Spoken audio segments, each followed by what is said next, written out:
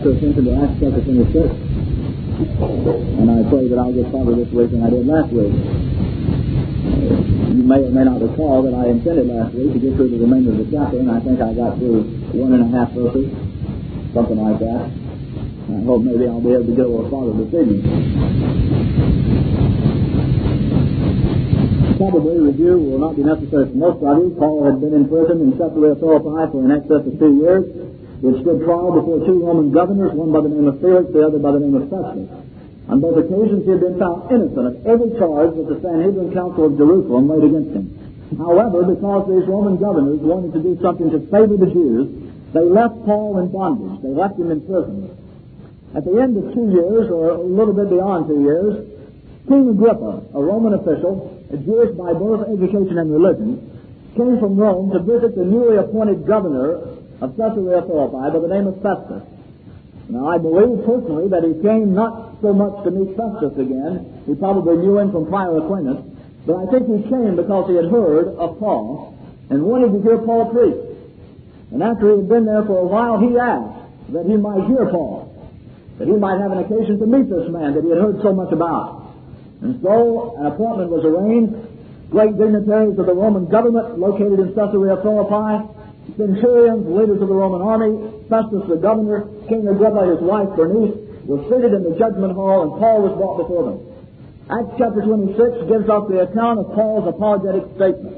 That is, the declaration of his personal faith and ministry. Now, just to bring you up to date, I'd like to read, beginning in verse 1 of chapter 26 through verse 23. After everyone was seated, the proceedings were ready to get underway. Then Agrippa said unto Paul, Thou art permitted to speak for thyself. Then Paul stretched forth a hand and answered for himself. I think myself happy, King Agrippa, because I shall answer for myself this day before thee, touching all the things whereof I am accused of the Jews, especially because I know you to be an expert in all customs and questions which are among the Jews. Wherefore I beseech thee to hear me patiently. My manner of life from my youth, which was at the first among my own nation at Jerusalem, know all the Jews, which knew me from the beginning, that they would testify that after the most straightest sect of our religion I lived a Pharisee. Now I stand and am judged for the hope of the promise made of God unto our fathers, under which promise our 12 tribes, instantly serving God day and night, hope to come. For which hope's sake, King Agrippa, I am accused of the Jews. Why should it be thought a thing incredible with you that God should raise the dead? I verily thought with myself that I ought to do many things contrary to the name of Jesus of Nazareth, which thing I also did in Jerusalem, and many of the saints did I shut up in prison, having received authority from the chief priests. When they were put to death, I gave my voice against them, and I punished them off in every synagogue and compelled them to blaspheme. Been exceedingly mad against them. I persecuted them even unto strange cities. Whereupon, as I went to Damascus with authority and commission from the chief priest, at midday, O king, I saw on the way a light from heaven, above the brightness of the sun, shining round about me and them which journeyed with me. When we were fallen to the earth, I heard a voice speaking unto me and saying in the Hebrew tongue, Saul, Saul, why persecutest thou me? And it's hard for thee to kick against the pricks. And I said, Who art thou, Lord? And he said, I am Jesus, whom thou persecutest. But rise and stand upon thy feet, for I have appeared unto thee for this purpose, to make thee a minister and a witness both of these things which thou hast seen, and of those things in which I will appear unto thee, delivering thee from the people and from the Gentiles, unto whom now I send thee, to open their eyes, to turn them from darkness to light, and from the power of Satan unto God, that they may receive forgiveness of sins, an inheritance among them who are sanctified by faith that is in me. Whereupon, O King Agrippa, I was not disobedient unto the heavenly vision, but showed first unto them of Damascus and in Jerusalem and throughout all the coast of Judea, and then to the Gentiles, that they should repent and turn to God and do works meet for repentance. For these causes the Jews caught me in the temple and went about to kill me. Having therefore obtained help of God, I continue unto this day, witnessing both to small and great, saying none other things than those which the prophets of Moses did say should come, that Christ should suffer, and that he should be the first that should rise from the dead, and should show light unto the people and to the Gentiles. Now that brings us through the book of Paul's statement. He defined the beginning of his faith, what he was before he was a Christian, how God converted him by His own power, how He called him to preach the gospel, and how Paul, by the grace of God, had executed that commission. Now, verse 24. And as Paul thus spake for himself, Festus, remember he's a governor, the Roman governor, a Gentile by birth, Festus said with a loud voice, Paul, thou art beside thyself, much learning doth make thee mad. Now remember that most of Paul's statement was directed not toward Festus. He had already spoken to Festus. He had already declared his faith to Festus, and Festus, although he could not find any fault with him, refused to set him free. Now he was addressing himself not to Festus the governor, but to King Agrippa from Rome. Repeatedly through this portion of Scripture you find him referring to O King, or King Agrippa, and so on. He was very, very emphatic in the fact that he was not talking to Festus, he was talking to King Agrippa. However, Festus, having heard these strange things, now he didn't have any knowledge of the Old Testament Scriptures. He was a Gentile, probably born, reared, educated in Rome, had no acquaintance with Israel and with their religion, with their God, Jehovah. He had no acquaintance with Moses or the prophets. And when he heard these strange things that Paul talked about, the miraculous appearance of the resurrected, glorified Lord on the road to Damascus, preaching that Christ should suffer, die, and be raised from the dead, preaching the glorious doctrine of the resurrection, repentance toward God and works meet for repentance. When Festus heard these things, his mind was so baffled that he cried out with a loud voice, which signifies not anger, but excitement. He was excited, disturbed by what he heard, and he stood to his feet and he cried out, Paul, thou art beside thyself. You're raving. You're mad. You're a lunatic. And this is the explanation he gave for his madness. Much learning doth make thee mad. That phrase, much learning, signifies many letters or much reading. Now note, even though Festus didn't know anything about the religion that Paul was talking about, he knew that Paul was an educated man. He could tell the man was trained. He knew what he was talking about. He didn't accuse him of being an idiot. He accused him of being a raving maniac because he studied the wrong things. Much learning, much reading, much study does make thee mad. Now, most of last week I gave over to the discussion of why we ought to study today.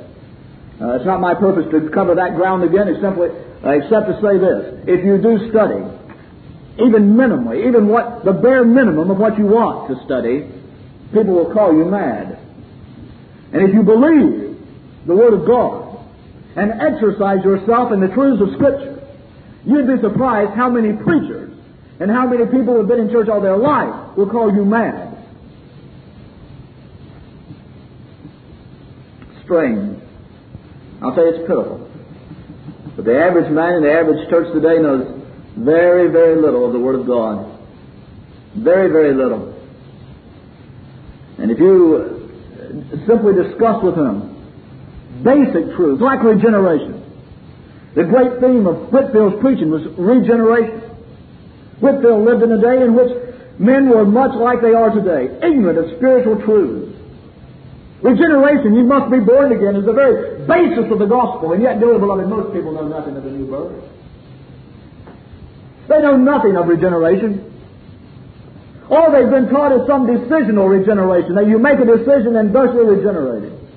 That's a lie. Regeneration is a sovereign act of the Spirit of God. And without it, men perish in their sins and go to a double hell. And yet most men know nothing of that. And for that reason, there's no anxiety when they hear the gospel. There's no crying out, God, be merciful to me, a sinner, because they think that God will have mercy on them anytime they want mercy. Anytime they feel disposed to avail themselves of the provision that God has made, they can be saved. In other words, they can save themselves. They know nothing of the sovereign work of the Spirit of God in awakening dead sinners out of spiritual death. A very basic truth. And yet men know it not. Listen to me, dearly beloved. We have so much truth that the world needs that it's inexcusable for us to be silent. Not long ago I read a book written by a man that used to be, I don't know if he still is or not, personal chaplain to Queen Elizabeth. The book is entitled Our Guilty Silence. Now, I don't agree with everything he said, but I'll tell you one thing, I sure agree with the title. Our Guilty Silence. Dear beloved, we have so much that the world doesn't know. The church members don't know. And I tell you what, I believe it's our responsibility under God's dispensation of grace to give out the truth that we know. You may take for granted that people do know what it means to be born again, but I tell you they don't. You may take for granted that everybody in every church around here believes in the resurrection, but I tell you they don't. You may think that everybody, every child going to Sunday school knows what Jesus Christ died to do, that His death was substitutionary for sinners, and I tell you that most people don't believe in the substitutionary work of Jesus Christ upon the cross. We're living in a day of ignorance. And if we study and if we expose men to the bare minimum of truth, dearly beloved, they'll call you a raving maniac just like they called Paul. And in verse 25, Paul said, "Oh, I'm not mad, most noble Festus, but I speak forth the words of truth and soberness." You know, there's one thing you find about Paul. After 2 years of prison, after being accused of everything under the sun, after being hated and ridiculed, it was very hard to disturb Paul. Very hard to make him mad. Not very difficult for my feathers to get ruffled sometimes. Particularly when I read that people are attacking the truth that I hold dear. Well, I'll be very honest with you. Sometimes it infuriates me. But I find that Paul kept his, as the saying goes, kept his cool pretty well. He said, "Oh, most noble Festus, these words aren't foolishness as you suppose. These words are truth and soberness." And the thing that impresses me most is that after all Paul had been through, and every time he preached the gospel, the masses said, "You're a fool for believing that." Very few people ever believed what he preached. After being imprisoned and beaten, and scorned and ridiculed. Yet we see here in verse 25 a quiet confidence that Paul had that everything he believed and preached was absolutely true. And though the governor of the Roman Empire or the governor of Palestine should make accusations against Paul, he simply shook his head and said, "No, most noble sir, the words that I speak, they're true. Oh, I want you to know they're true. And dear beloved, I would have you to understand that the words that I'm preaching to you this evening are true. They may appear to be foolishness to you, and they may be incomprehensible, indeed they are, but dear beloved, I tell you they're true. And because they are true, they deserve to be propagated. They deserve to be sounded forth, if for no other reason than because they are true." Now in verses 26 through 29, Paul gets back to the business at hand. Verse 26, Paul does something very subtle. He says, "For the king knoweth of these things, before whom also I speak food." You see what he's doing? Who was he speaking to begin with? He was speaking to King Agrippa. Festus interrupted. Now he gets, in a very, very subtle way, he gets the attention back to King Agrippa. After Festus had been so discourteous in his interruption, Paul generally moves the attention back from Festus back over to King Agrippa. And he says, "The king knoweth these things." He says, in a sense, he says, "You may be an ignorant Gentile, but King Agrippa isn't. He knoweth these things. He knows about Moses and the prophets. He knows about the resurrection of the Messiah. He knows these things, before whom also I speak freely." The word freely means plainly. But it also signifies the boldness with which Paul spoke. I see three things in verses 25 and 26 that we ought to implement in our evangelism. First of all, Paul was courteous. He was courteous to Festus, even though Festus was discourteous to him. He called him most noble Festus. Though Festus became excited, Paul did not. He was courteous. But in the midst of his courtesy, he did not compromise the truth. If you would think a man would ever compromise, it would be when a man was in the situation Paul was in. Dignitaries, kings, governors, princes, rulers, armies. He said, "I speak freely," signifying, first of all, I speak plainly, but also I speak boldly. Dear beloved, always remember this. You never do anyone any good by camouflaging or compromising the truth. Now, Satan will come to you with tones like this. If you tell a man plainly what he needs to know, you're offended. You better not give him exactly what is true. You better find a more subtle, a more convenient, a more acceptable manner of speech. Dear beloved, you must understand that you do a man's soul no good by withholding vital truth for fear of offending. It's the truth, not your courtesy and kindness, dear beloved, that God has promised to use. You may be so sweet that you drip a penny, but God won't use that. He uses the truth. I know many times when I talk with people, Satan has sent a fiery dart into my mind. You better not say that. You'll never have a chance to talk to him again. You better not say that. You're offended. You better not say that. He'll hate you. But all Satan was trying to get me to do is keep from telling the man the truth. And the truth is the only thing that can set a sinner free. Don't hold back the truth. Always remember this, dear beloved. It won't make any difference in hell whether the man likes you or not. But it may make a great deal of difference whether you ever told him the truth. Paul spoke freely and boldly. He said, "For I am persuaded that none of these things are hidden from him, King Agrippa, for this thing was not done in secret." Now Paul was saying, first of all, I am confident that Agrippa knows the prophecies regarding the crucifixion and resurrection of the Messiah. I'm confident he knows these things. Secondly, I'm confident that he, being a Jew, had heard about Jesus of Nazareth, and he had heard about his crucifixion, and that he had heard about the supposed resurrection.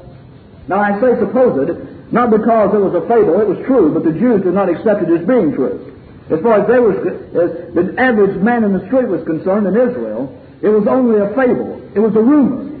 And yet, remember that King Agrippa, though he lived in Rome, was a Jew.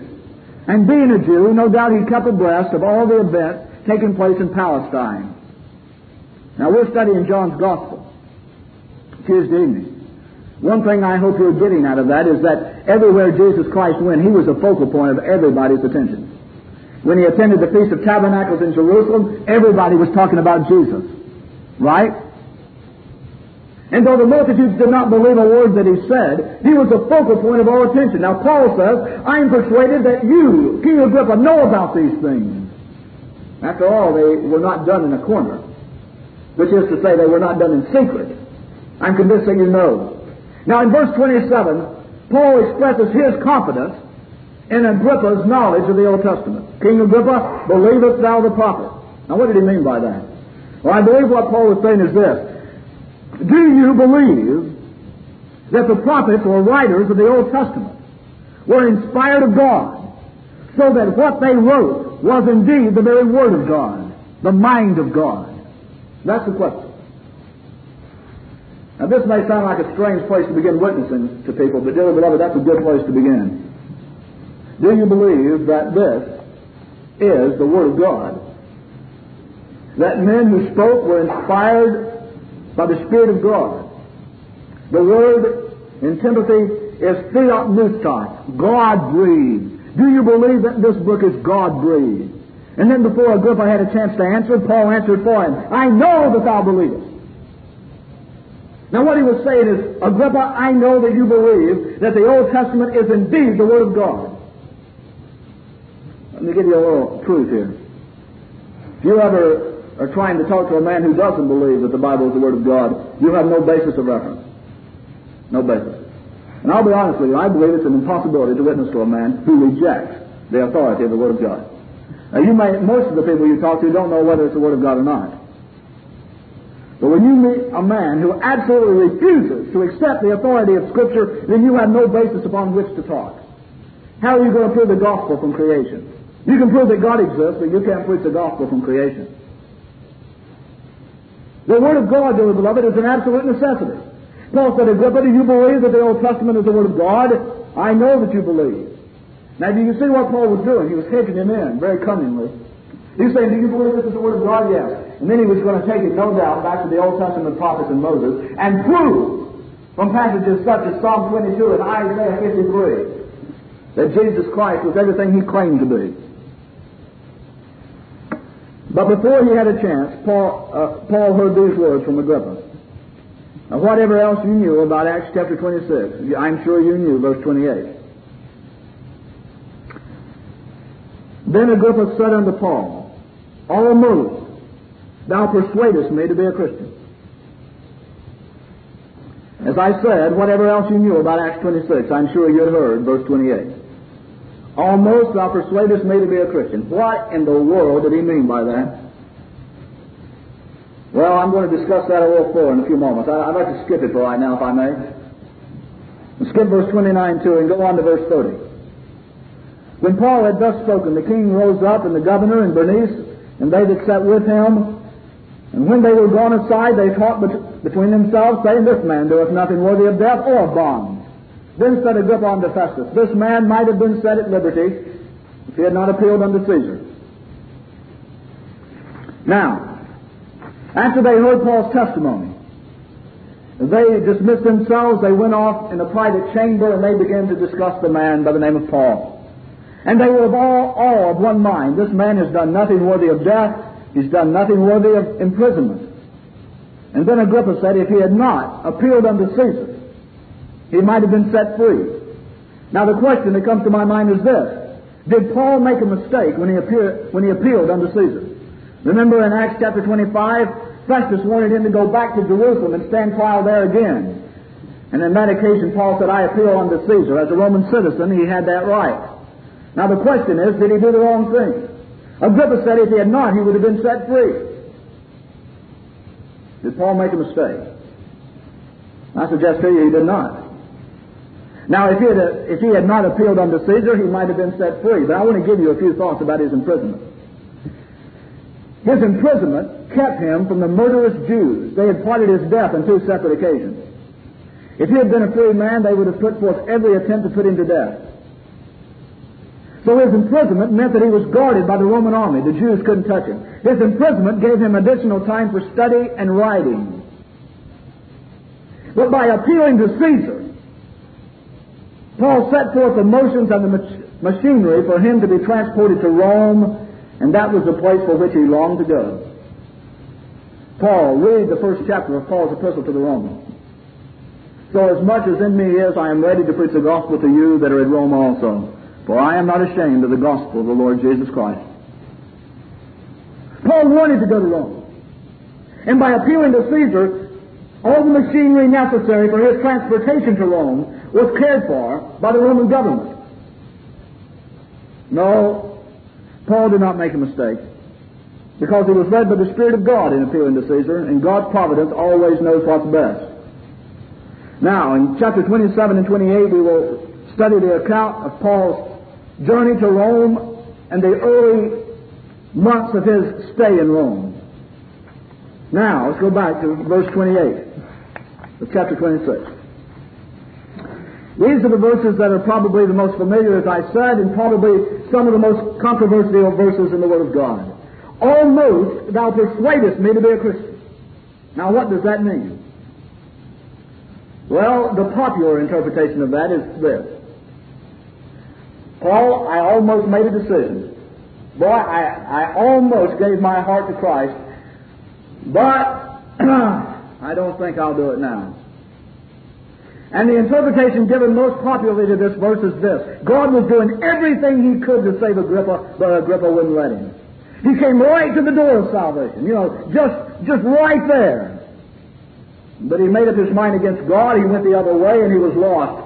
And the application is made, dear sinner, God is doing everything He can to save you, but if you won't let Him, there's nothing more He can do. Now that's a popular interpretation of this. But dear beloved, I would like to show you this evening that is a complete falsehood. And it's not accurate at all. And there's no biblical basis for any such mentality as that. What I've just given you is a basic view of the Arminian interpretation of Acts 26:28. Now I'd like to give it to you in more detail, if I might. Two things I would like to do in the time we have remaining.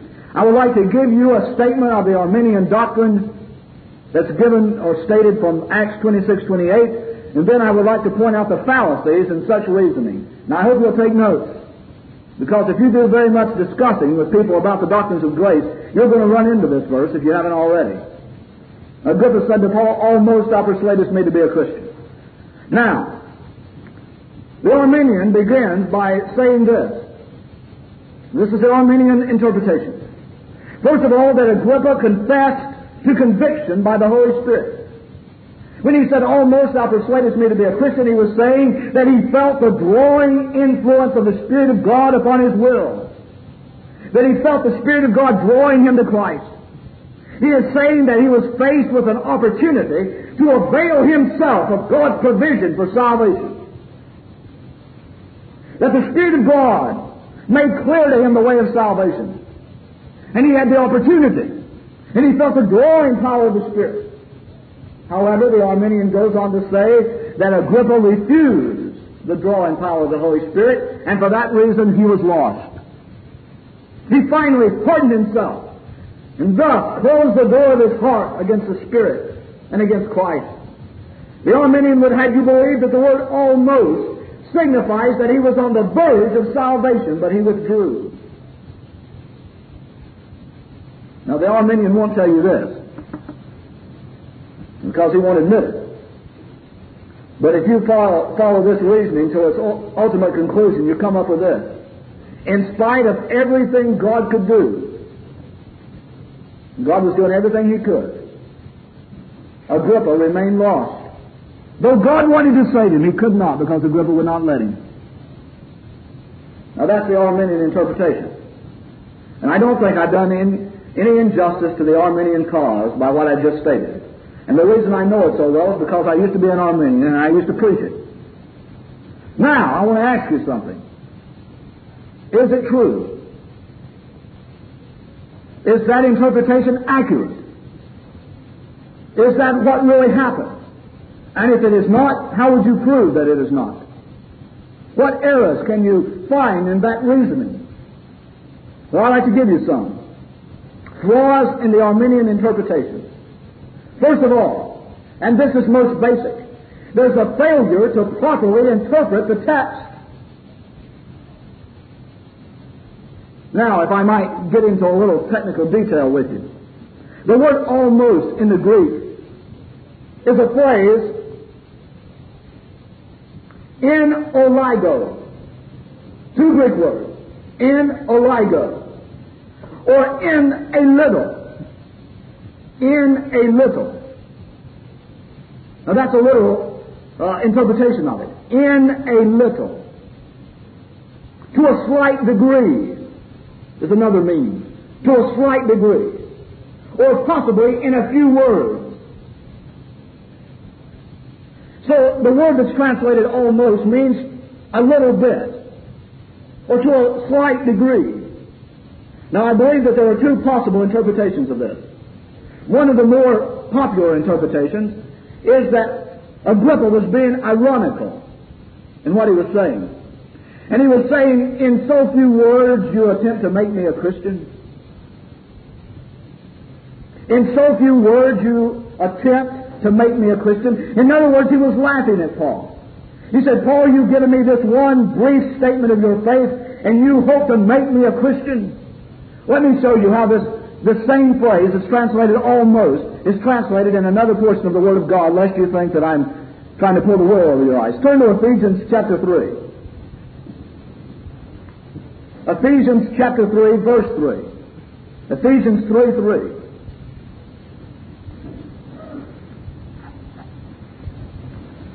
Now, I've often said this, and I mean it. Don't ever believe anything I say unless I can back it up by Scripture. But I would be much obliged if you would use the same text with other people. Don't believe what they say unless they can back it up by Scripture. Now, Ephesians 3:3, listen to this. How that by revelation He made most in Acts 26:28. Exactly the same Greek phrase. Now, in Ephesians 3:3, it's translated in few words. Use that translation here. Then Agrippa said unto Paul, in few words thou persuadest me to be a Christian. He was laughing at him. He said, just like that, you think you can make me a Christian?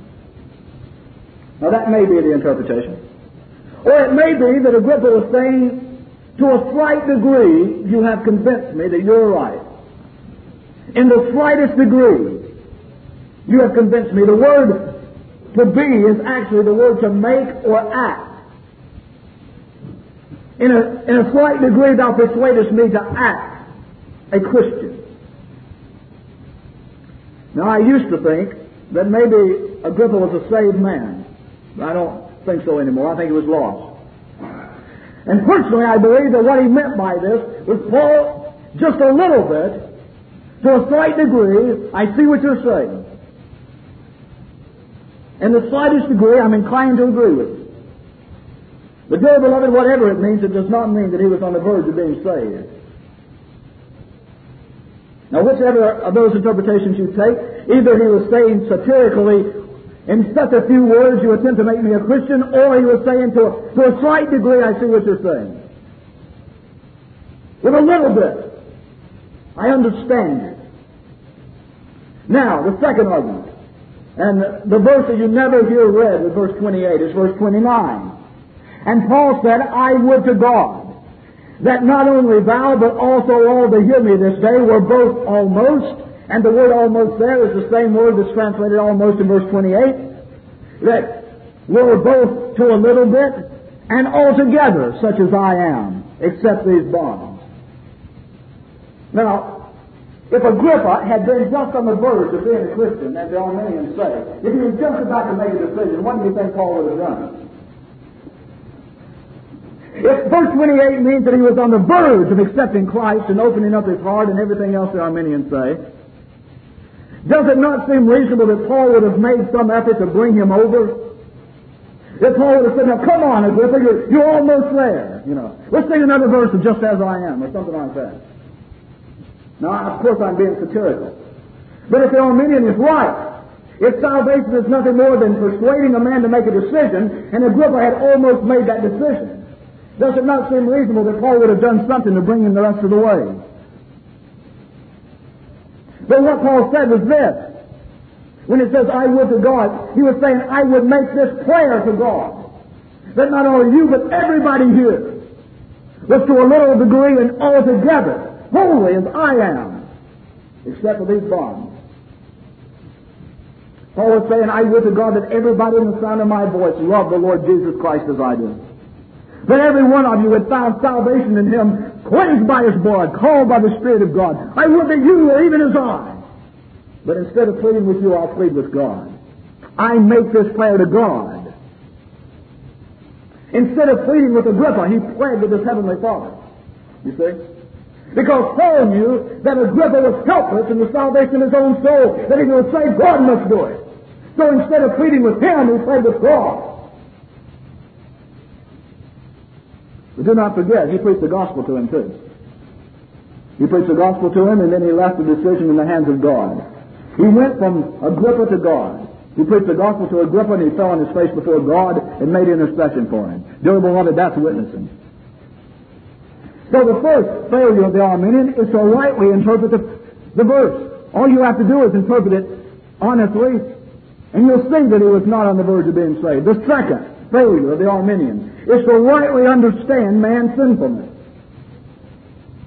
He fails to understand man's wickedness, his condition before God. Now, there are three things that you must never forget about lost men. Now, you could put them all under one head, but I've broken them down into three different parts because I want you to remember it. And most of you already know this, but you may have forgotten. And I want you, whatever else you forget, don't forget this. First of all, man is spiritually dead. The first thing you must never forget about a lost man is that he's dead. Wherefore, as by one man sin entered into the world, and death by sin, so death hath passed upon all men for all have sinned. And I don't believe that's primarily talking about physical death. I believe it's primarily talking of spiritual death. And you have been quickened, who were dead in trespasses and sins. Romans 5:12 and Ephesians 2:1. Men are dead. They cannot comprehend spiritual truth, for the things of the Spirit of God are foolishness unto them. Neither can they know them because they are spiritually discerned. And men, in their lost state, are spiritually dead, cut off from God, alienated from the life that is in God. The second thing that you must never forget about lost men is that they are totally depraved. Totally depraved. Now, obviously, I could spend hours talking about total depravity, but I take you to one verse that you know quite well, And yet I want you to turn there again. It's Jeremiah 17:9. No doubt most of you can quote it. But I want you to look at it again.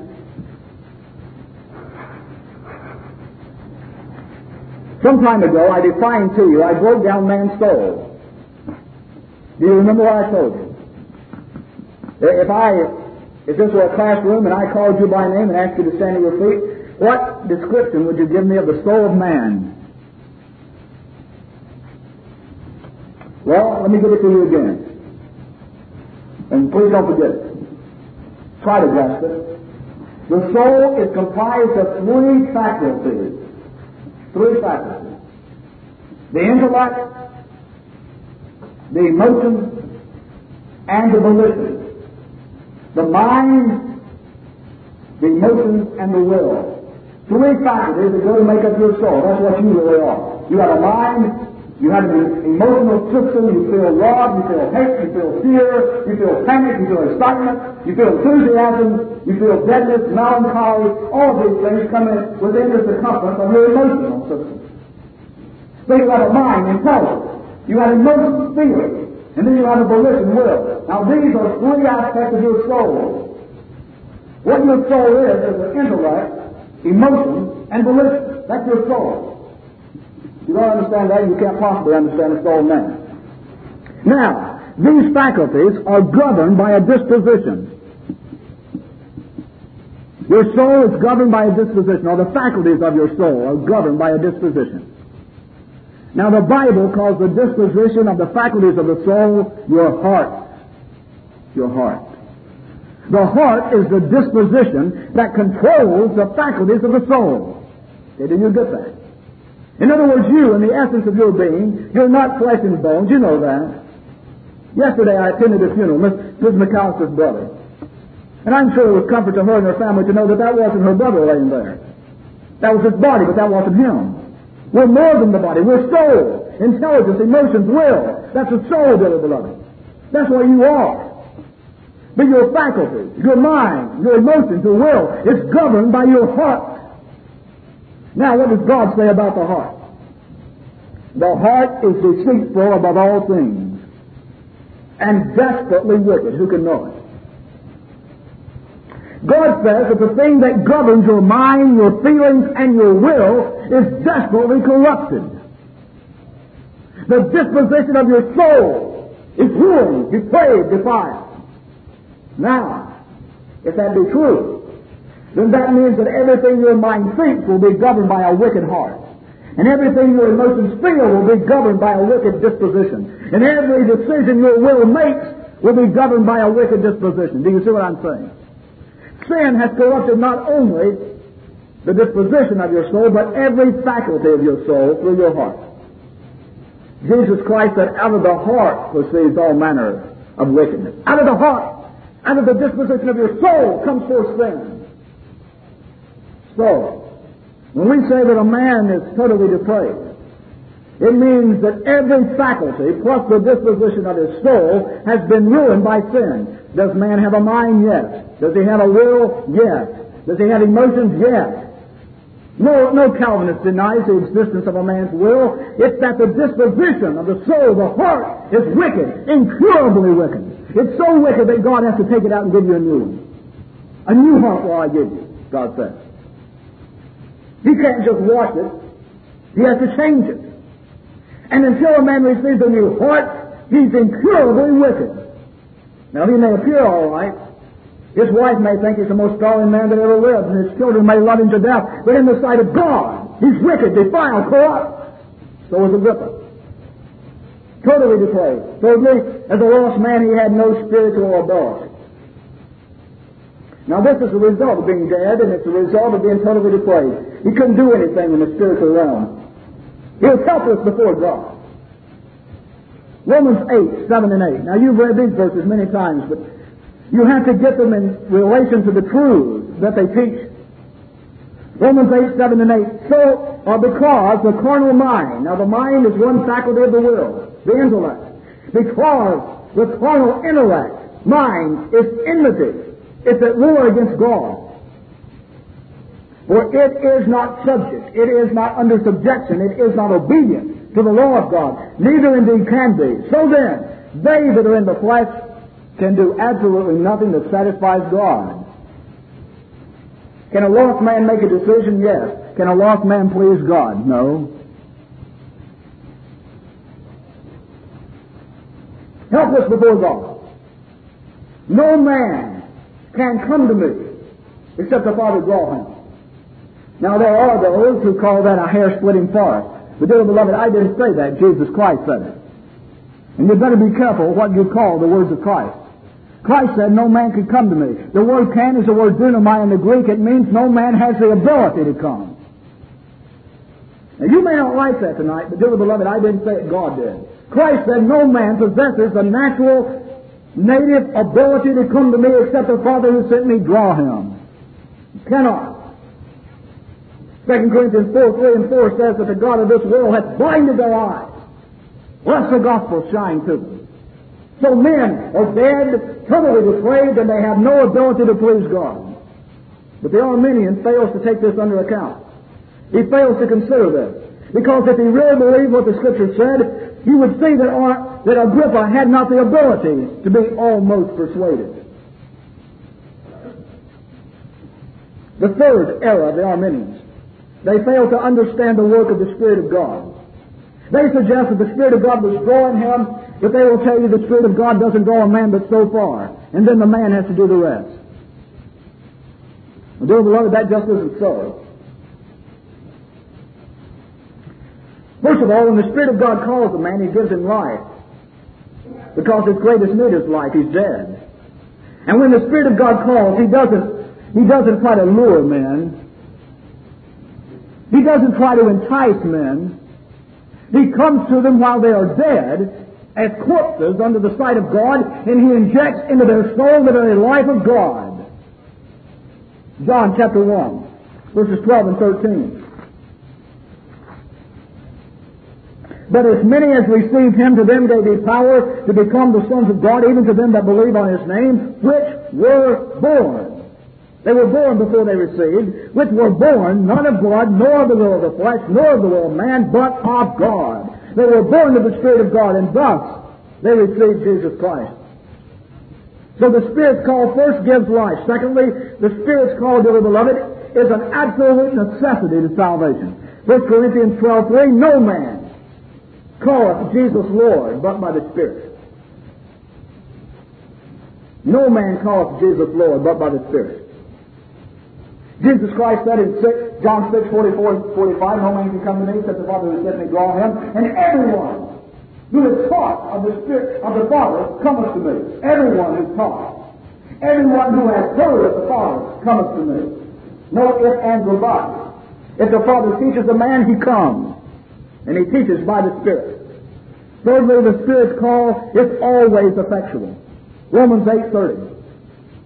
Moreover, whom He did foreknow, He also did predestinate to be conformed to the image of His Son, that He might be the firstborn among many brethren. Moreover, whom He did predestinate, them He also, what? Called. And whom He called, the same people He called, He justified. Every one of them. He didn't lose a one. And those that are called are justified, and those that are justified are glorified. John 6:37. All that the Father giveth me shall come to me. Many other verses. 2 Peter 1:3, that's a good one. Look that up, study it. 2 Peter 1:3. But I think the most emphatic is Philippians 1:6. Being confident of this very thing, He who hath begun a good work in you will perform it unto the day of Christ. Philippians 2:13, for it is God who worketh in you, both to will and to do of His good pleasure. Dear beloved, you can't be any clearer than that.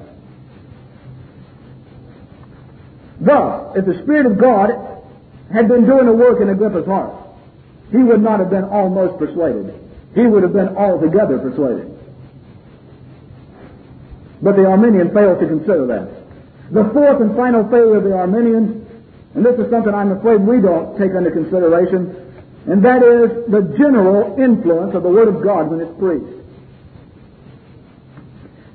I believe that the Word of God can have an effect upon a man in his lost estate, even though the Spirit of God may not be doing anything. And the reason I say that is because man has a conscience. He has a conscience. He has the law of God written on the tables of his heart. And when he hears the gospel preached, he may be pricked in his conscience. His fear of hell and death may be stirred. And he may be even brought to make a decision without the Spirit of God doing the thing. Simply the general influence of the power of the Word of God falling upon his conscience. He's pricked, he's stirred. He responds, he makes a decision. But dear beloved, there's one thing that the conscience of man cannot do. It cannot lead him to persevere. And though he be stirred to make a decision, he will not be brought to perseverance. And never forget this. Only he that endureth to the end shall be saved. You may start out well, dear beloved.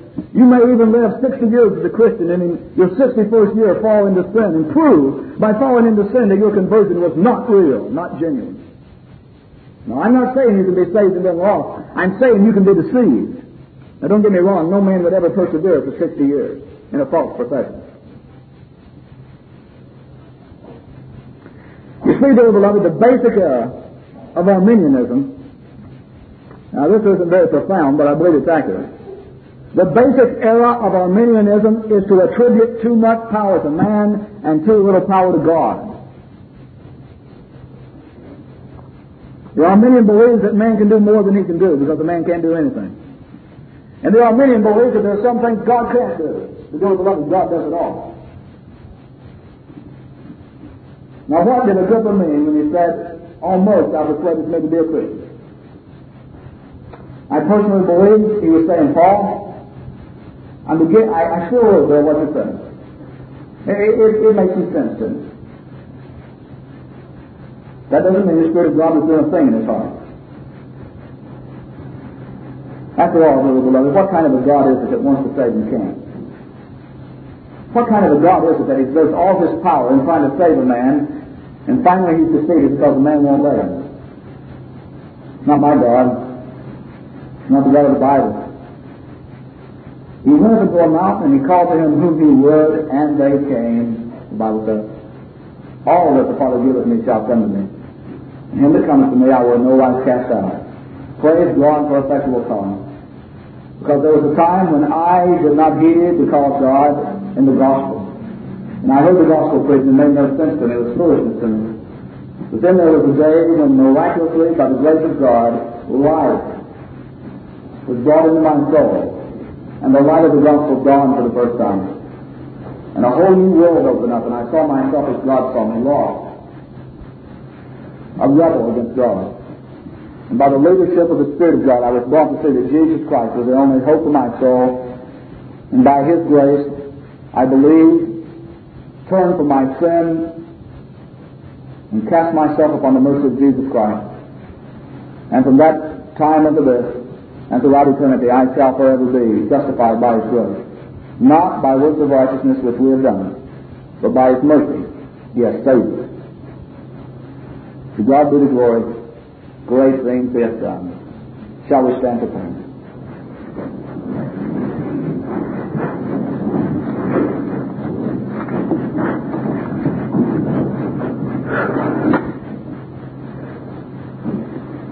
Father,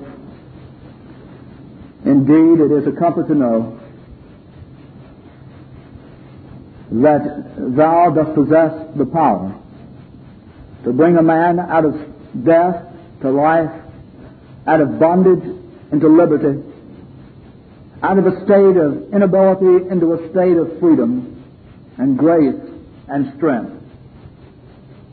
And Father, even as Thou didst deliver Jonah from the belly of the whale when there was nothing he could do for himself, even so, by Thy grace, Thou hast delivered us from the bonds of iniquity and from the gall of bitterness, and we praise Thy name for it tonight.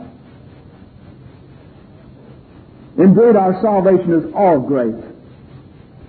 Thou hast done it all. And this evening, in our feeble way, we would give to Thee all the glory.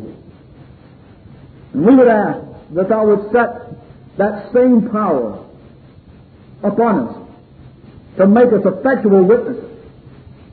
That we will not be ashamed of the gospel. That we will not shun to declare the whole counsel of God.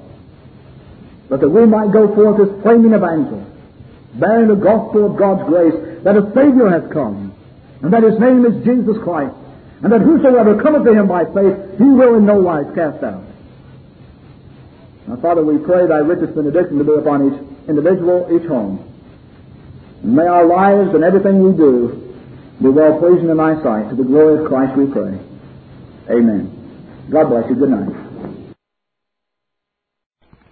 This Reformation audio track is a production of Still Waters Revival Books.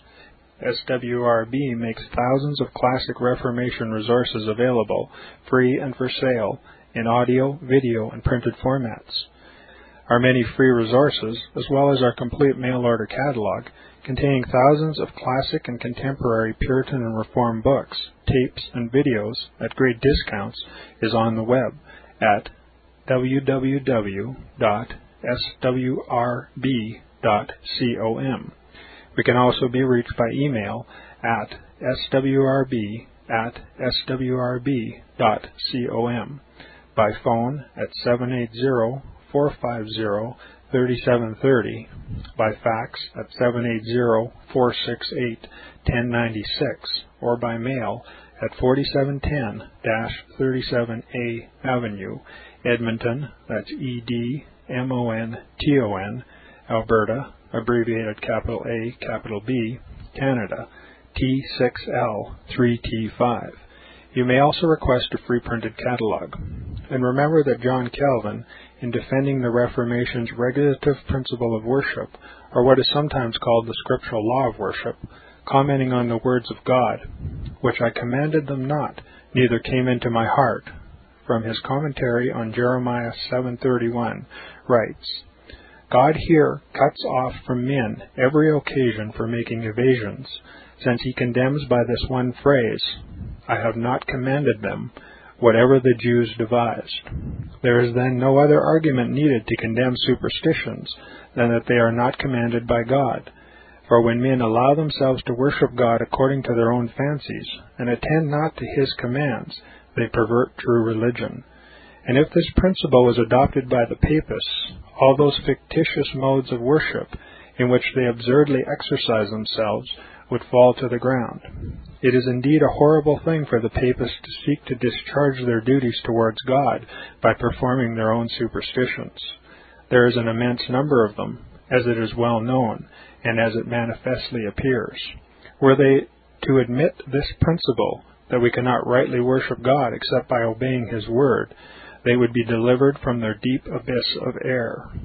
The prophet's words, then, are very important, when he says that God had commanded no such thing, and that it never came to his mind, as though he had said that men assume too much wisdom when they devise what he never required, nay, what he never knew.